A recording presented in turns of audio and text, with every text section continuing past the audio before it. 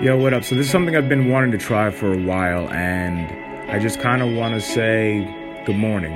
I know a lot of the times there's just going to be some mornings that you're not kind of feeling yourself. There's going to be some mornings you're just trying to feel or at least get your clarity. And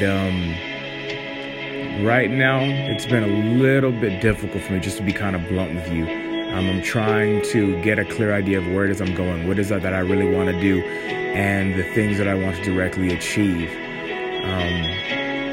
And it's not as easy as it looks. Sometimes the path isn't always laid out directly before you, and sometimes you just got to try a bunch of different shit until you figure out the thing that's going to work for you. As much as I always am pushing, the motivation stuff and being rah, rah, rah, I'm not always feeling it my fucking self, and I'm trying to use my podcast and the Instagram stuff that I post as a way for me to be as blunt as I possibly can about my journey and where I really want to go. I'm not trying to push my beliefs on people. I'm just trying to express my own fucking truth at the best way that I possibly can. And I'm not going to be perfect at that in any way, shape, or form. But it's my truth.